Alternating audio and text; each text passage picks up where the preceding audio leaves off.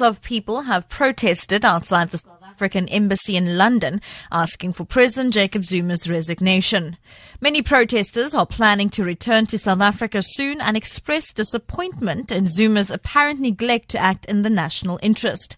Yesterday, protesters gathered at the South African consulate in New York to ask for Zuma's removal as president. Opposition parties, meanwhile, say National Day of Action marches will continue until Zuma vacates his office. Following yesterday's countrywide protests, opposition parties are planning to march to the Union Buildings in Pretoria on Wednesday, the day Zuma celebrates his 75th birthday. The EFF's Mbuyiseni Ndlozi says it's not a coincidence that the marches will coincide with Zuma's birthday. Zuma must not have an ordinary birthday.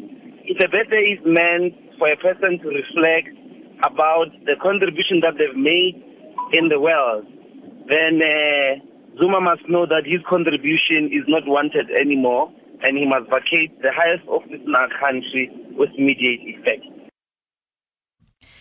The DA says the downgrade of South Africa to junk by Fitch is a vote of no confidence in the newly appointed Finance Minister Malusi Gigaba's ability to hold the fiscal line.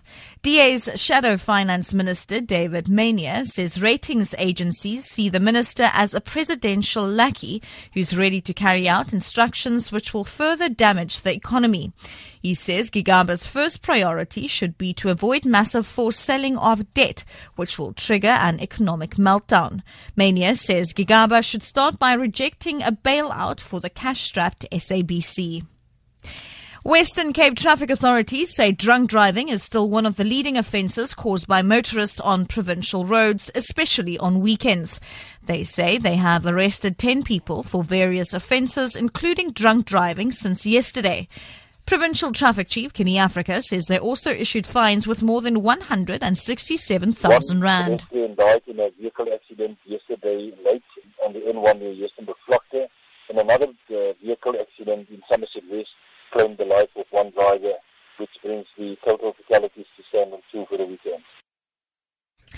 And finally, a customer doing weekend shopping got the fright of his life when he reached for yogurt in Komatipoort Spa in Mpumalanga and laid his hands on a 4-meter python.